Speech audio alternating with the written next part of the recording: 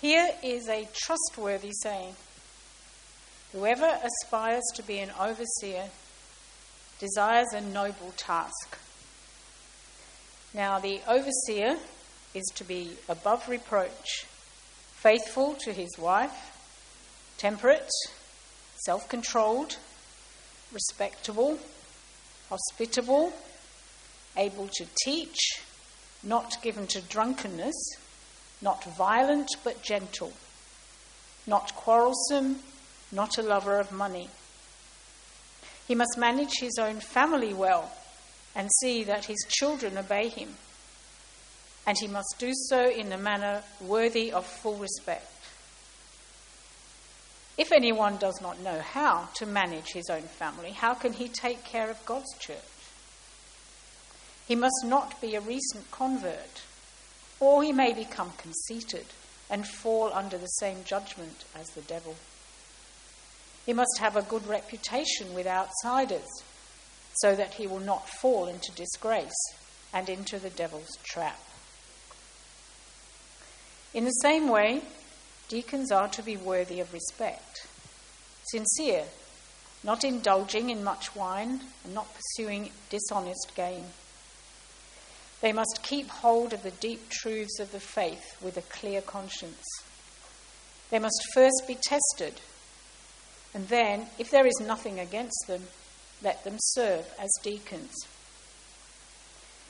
In the same way, the women are to be worthy of respect, not malicious talkers, but temperate and trustworthy in everything. A deacon must be faithful to his wife and must manage his children and his household well. Those who have served well gain an excellent standing and great assurance in their faith in Christ Jesus.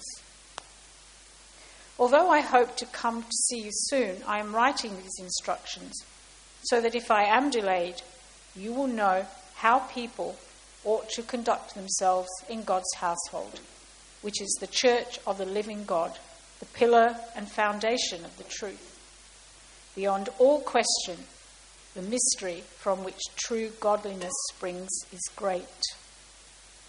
He appeared in the flesh, was vindicated by the Spirit, was seen by angels, was preached among the nations, was believed on in the world, and was taken up to glory.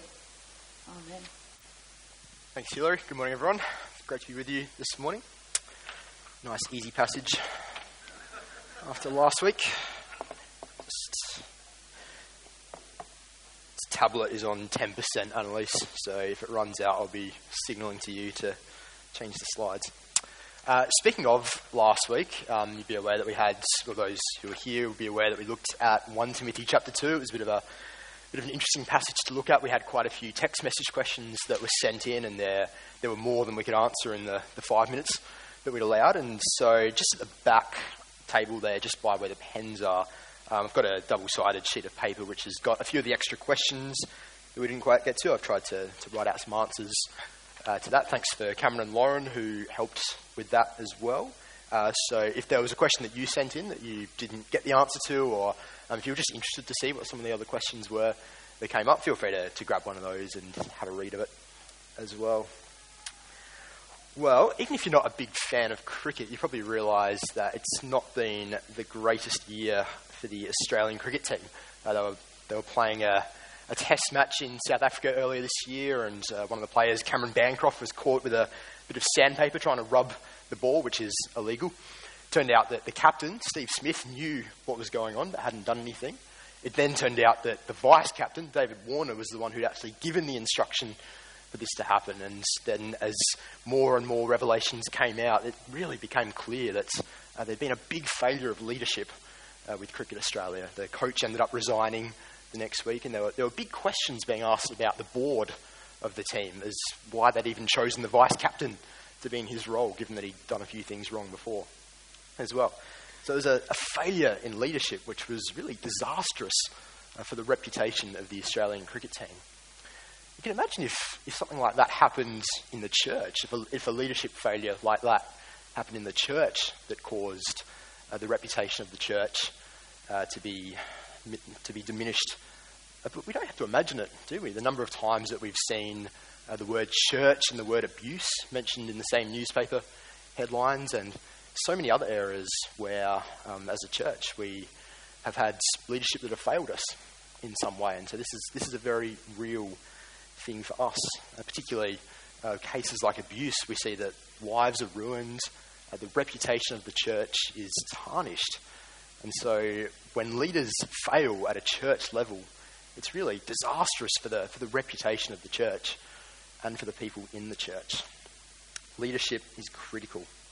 So this is a letter, 1 Timothy, we've been looking at it the last couple of weeks. It's a letter written by the Apostle Paul to a friend and ministry partner of his called Timothy.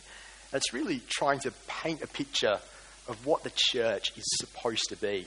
The key verse that we've seen is in chapter 3, verse 15, which we read today, where the church is described as God's household, the church of the living God, the pillar and the foundation of truth. And we've got this picture developing throughout the book of 1 Timothy of a family which is growing in Jesus together and which is on mission for Jesus together and displaying the truth of the gospel to the surrounding world. That's the big picture of 1 Timothy. We've seen already in the last couple of weeks that God wants people to be saved. And so God sent Jesus. Jesus came to save sinners. And the church is on mission because God is on mission. And the church is on mission by advancing this gospel message, this great news that even though we're sinners, Jesus came to die for us, to give up his life for us, so that we could be saved, so that we could come into a right relationship with God.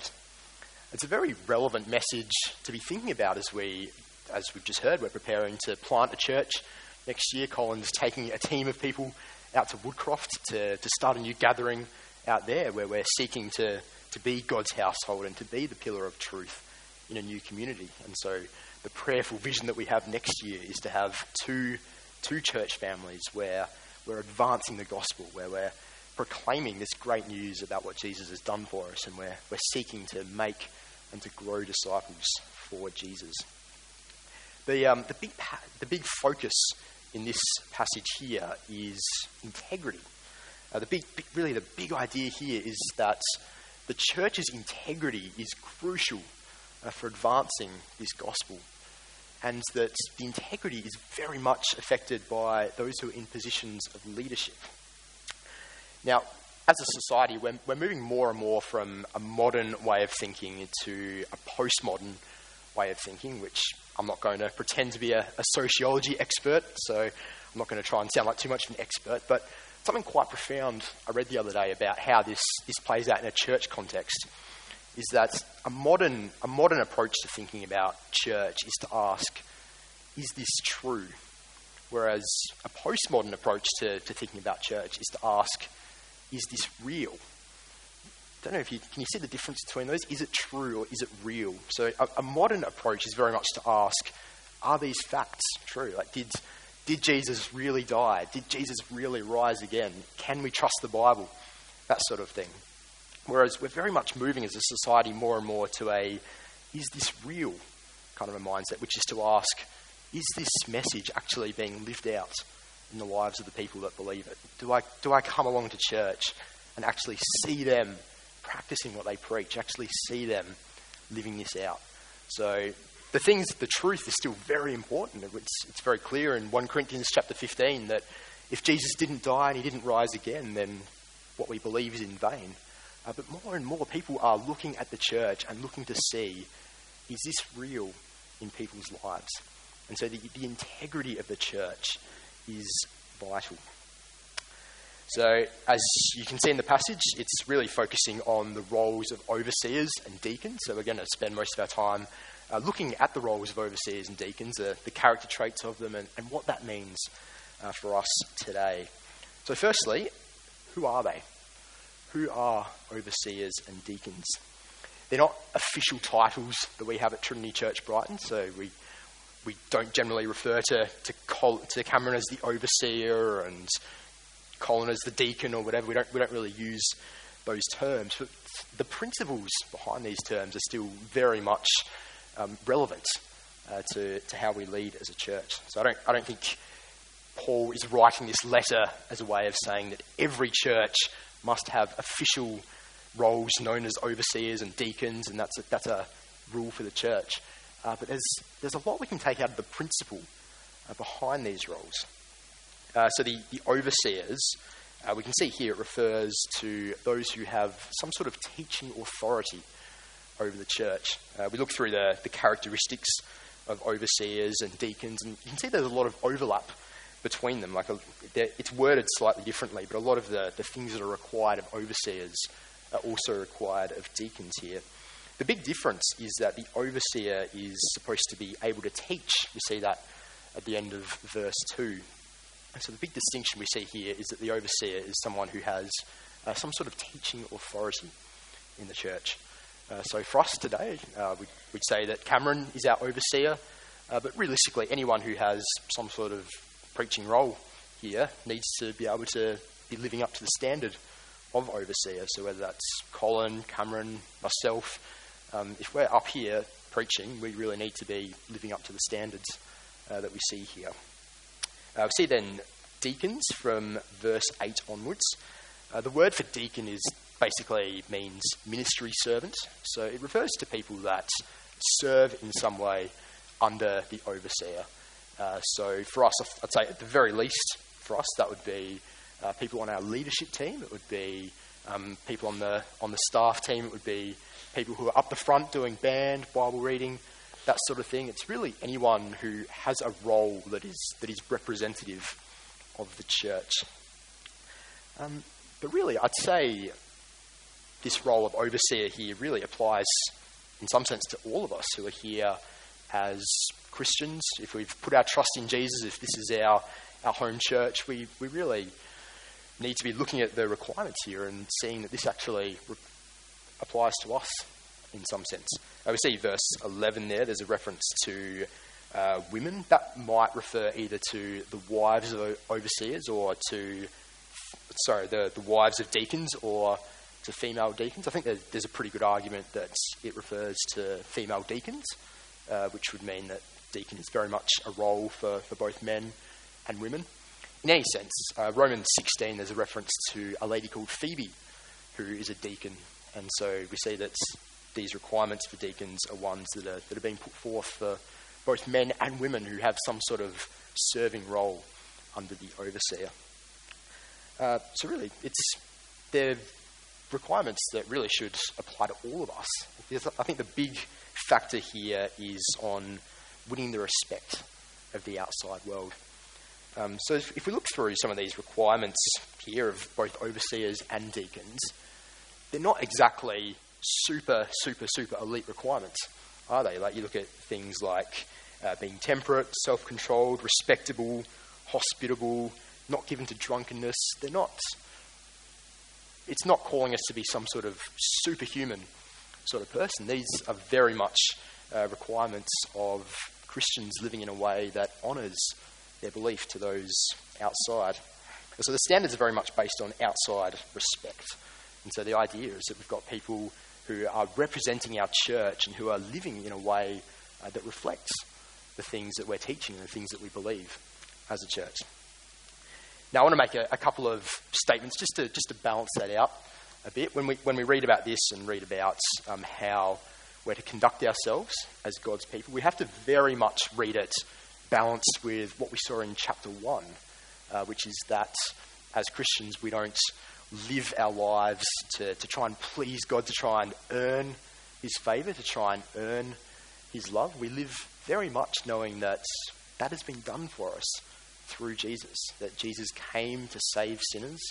Paul says, I was the worst of sinners, and Jesus came to save me.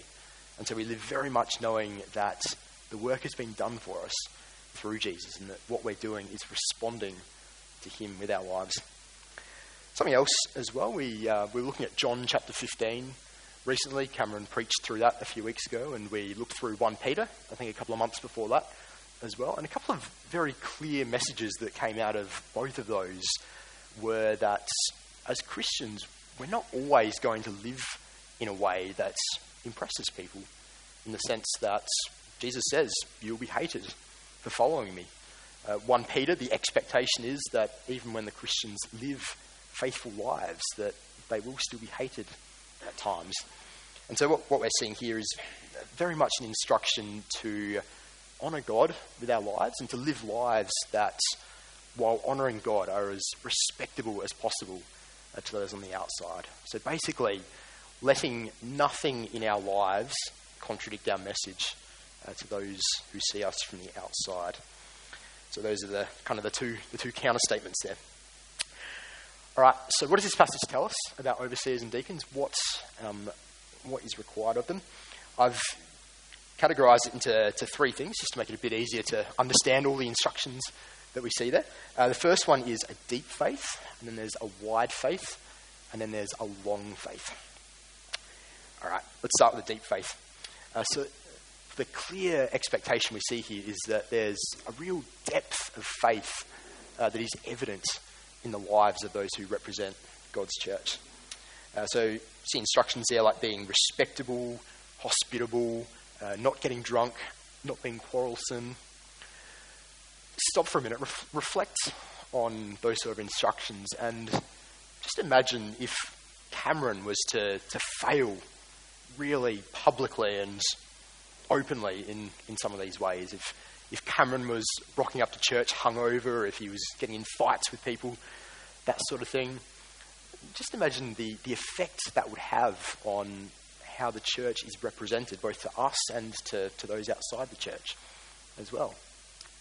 Imagine if people on our band or on our leadership team, people that really have a representative role for us as a church, were living in a way that clearly contradicted some of these instructions here.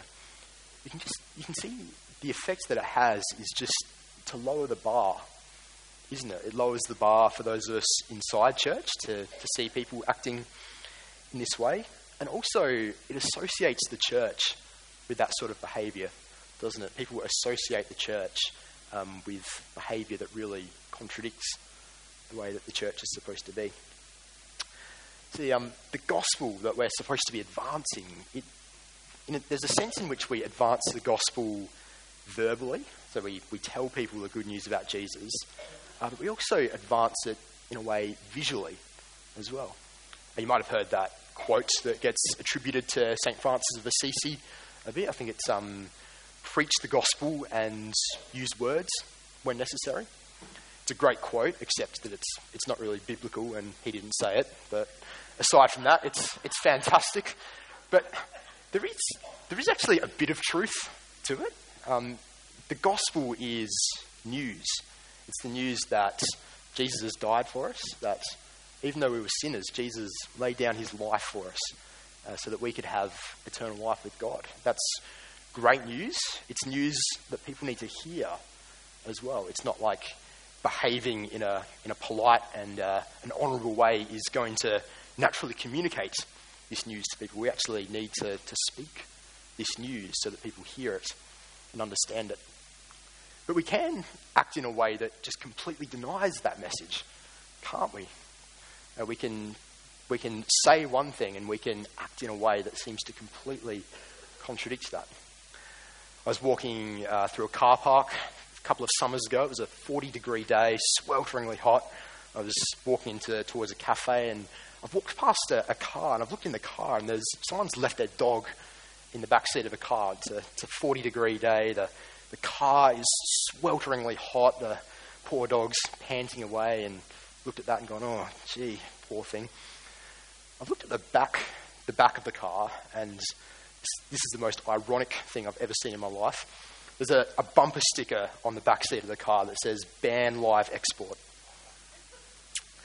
Can you kind of see the contradiction there? You've got the bumper sticker on the back of the car that says, I care very passionately about animals not being placed in inhumane conditions. And then the back seat of the car, they've left a dog in the back seat of the car on a 40-degree day. Can you see how someone would look at that bumper sticker and look at the car and just wonder how committed that person really is to animal rights? And there's the same danger with the Christian faith.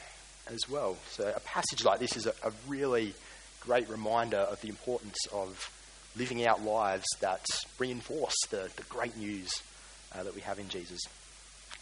You could preach a sermon really on any one of the character traits that Paul mentions here. I thought alcohol might just be a good one to quickly mention of all of them. I was listening to a guy called Peter Jensen give a talk last year. Peter Jensen used to be the Archbishop of Sydney. He's been in ministry for about 50 years, I think, very, very wise and godly old man.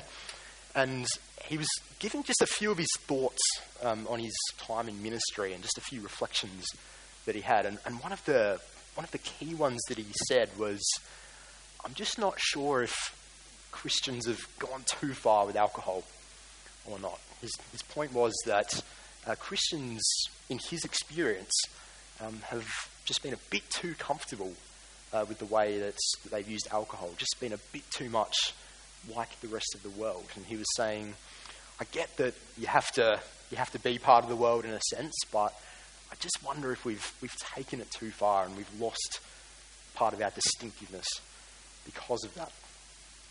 So there is that danger of just being so similar to the rest of the world that we can't stand out. Although I'll balance that out with another story. You've got Peter Jensen who's giving the severe warning. I'll tell another story about a guy called Ryan that I know. Ryan likes wine. He's got lots of friends who like wine as well. He's the only Christian in the group. He was telling me about how they go out and drink wine together every week or two. And Ryan will go out, he'll have 1 or 2 glasses of wine and drive home. His friends will have 14 or 15 glasses of wine and not drive home. And obviously, the next morning, the two of them are in quite different sort of physical condition. That's been happening for a while, and Ryan's got the reputation of being the Christian one in the group who knows how to act responsibly on a Friday night. To the point where one of the other guys went out one night, had a glass of wine, didn't drink any more, drove home, and he told Ryan afterwards, I did a Ryan the other night. That's really good, isn't it? The Christian guy in the group is actually engaging with the world, but doing it in a way that honours the gospel, in a way that is noticed by other people. I was chatting to a guy few months back, a guy who I really respect in ministry, a guy who I've worked with. It's not anyone here, so don't try and guess or anything.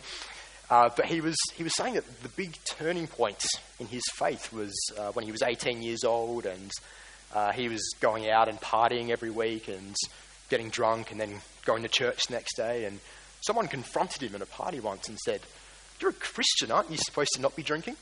And it really hit him hard. It really made him realise that he was claiming to be a Christian, but he was actually just going out and living exactly like other people and not honouring God in the way he was doing it. So that was the rebuke that he needed to really turn his life around and really prioritise how he conducted himself.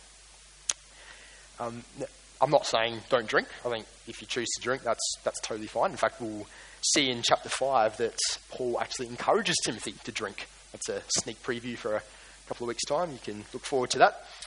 But if you're getting drunk, I just want to ask why. Is it because it's fun, or is it because you want to be accepted? You want to act normal? I think if that's the case, it's really seeking approval in the wrong place. And now I realise that the nature of alcohol is that some people can't help how much they drink, and I don't want to be disrespectful to that or anything, but it's important to seek to conduct ourselves in a way that honours God in this way. And I think that the big issue with drunkenness is it's a loss of self-control. God wants us to conduct ourselves in a way that honours him.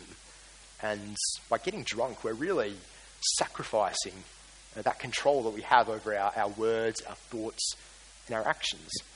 And so it really takes away our ability to be able to honour God. All right, so that's a deep faith, a depth of faith that's evident in the lives of leaders. The next one is a wide faith. And this is really talking about whole of life. It means being the same person on Monday through to Saturday that you are on Sunday.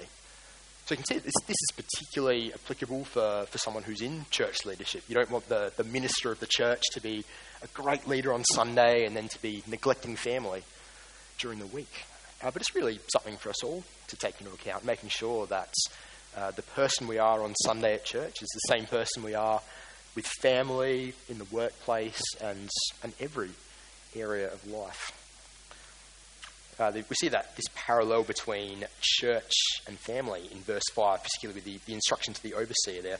If anyone does not know how to manage his own family, how can he take care of God's church? So it's really making it clear that, particularly for the person who is leading the church family, it's important that they're leading their own family well.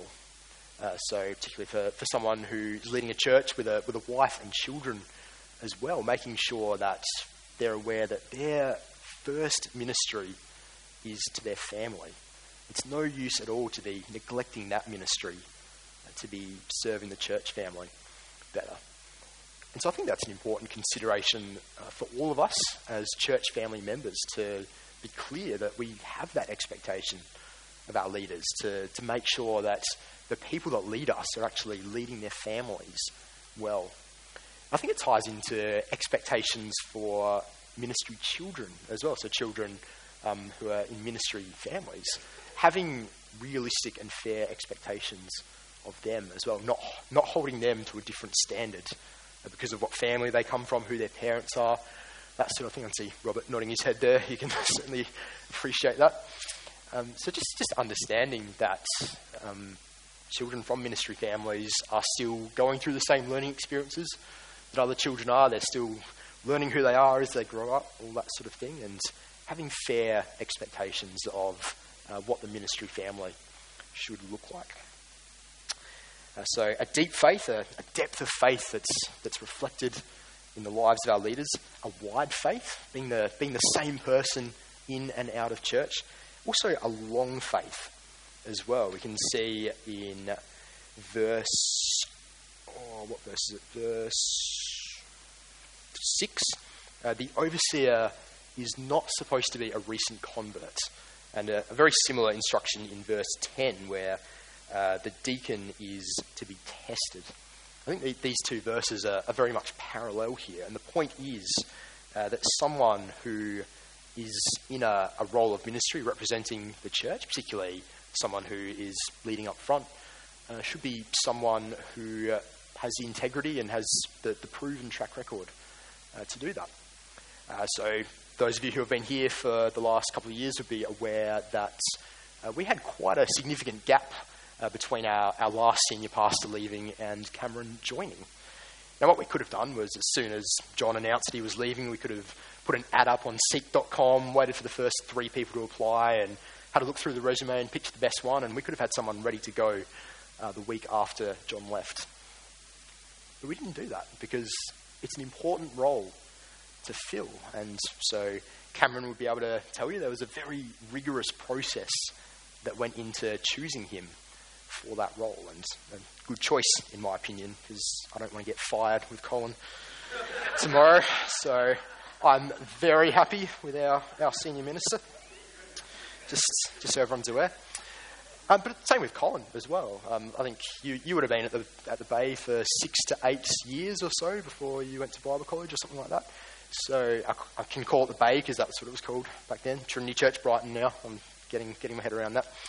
But Colin had been along at church for quite a while. He'd been serving in different areas. He'd been given a lot of ministry responsibility and had proven himself worthy of it before getting chosen. So it's not like we just picked Colin's name out of a hat and put him in a leadership role. Same with Stephen, our youth leader. He was doing youth and other ministry for a long time before he was chosen. And really all of our kids leaders, our youth leaders, we're very careful choosing people to do those roles because we know they are roles with great honour and also great responsibility and importance behind them as well. The role of the overseer in particular is a difficult one in that there's the spiritual element to it as well. We see in verse 7 there The overseer needs a good reputation with outsiders so he will not fall into disgrace and into the devil's trap. So I take it that's referring to the devil seeking to bring down the overseer of a church in some way, which you can imagine that if the devil is going to target anyone in the church, it's going to be the person highest up, the person whose leadership really affects everyone below.